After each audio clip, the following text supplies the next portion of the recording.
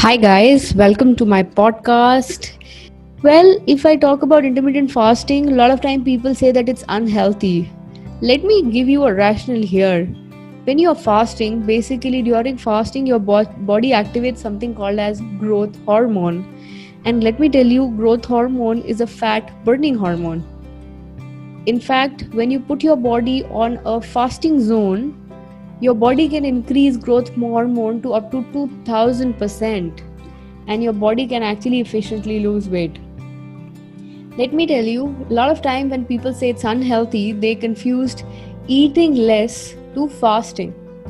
There is a huge ton of difference between eating less and fasting. When you fast, what you are doing is whatever you eat in 3 meals or 5 meals, you're compensating to eat in 2 meals during the day. So when you're eating more and you're trying to create fasting window, your body is going to survive and act perfectly and start healing during the time when you're not eating.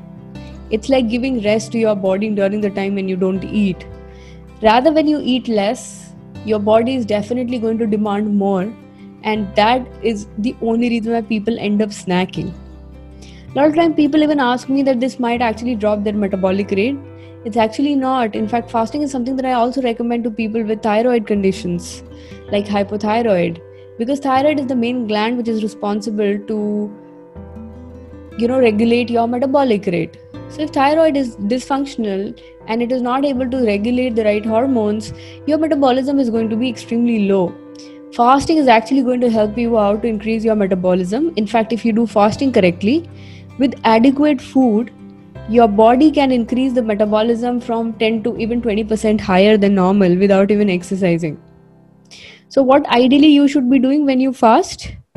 You should prolong your eating, reducing your eating window gradually, starting from say 5 meals to 3 meals, 3 meals to reducing your fasting windows to between 6 hours to 8 hours, and then gradually moving to 2 meals a day to even 1 meal a day. If you have mastered the game of eating 2 meals a day, introduce 1 meal a day once a week, and then gradually move to twice in a week as well. Weight loss is bound to happen if you are going to follow a routine like this. But nothing is going to change the fact that you have to eat good nutrition also. Even if you are introducing fasts, make sure you eat all sort of macros in your diet.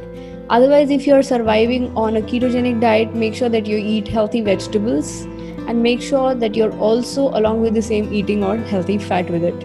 Alright, I hope this podcast was helpful. I'll speak to you in the next one.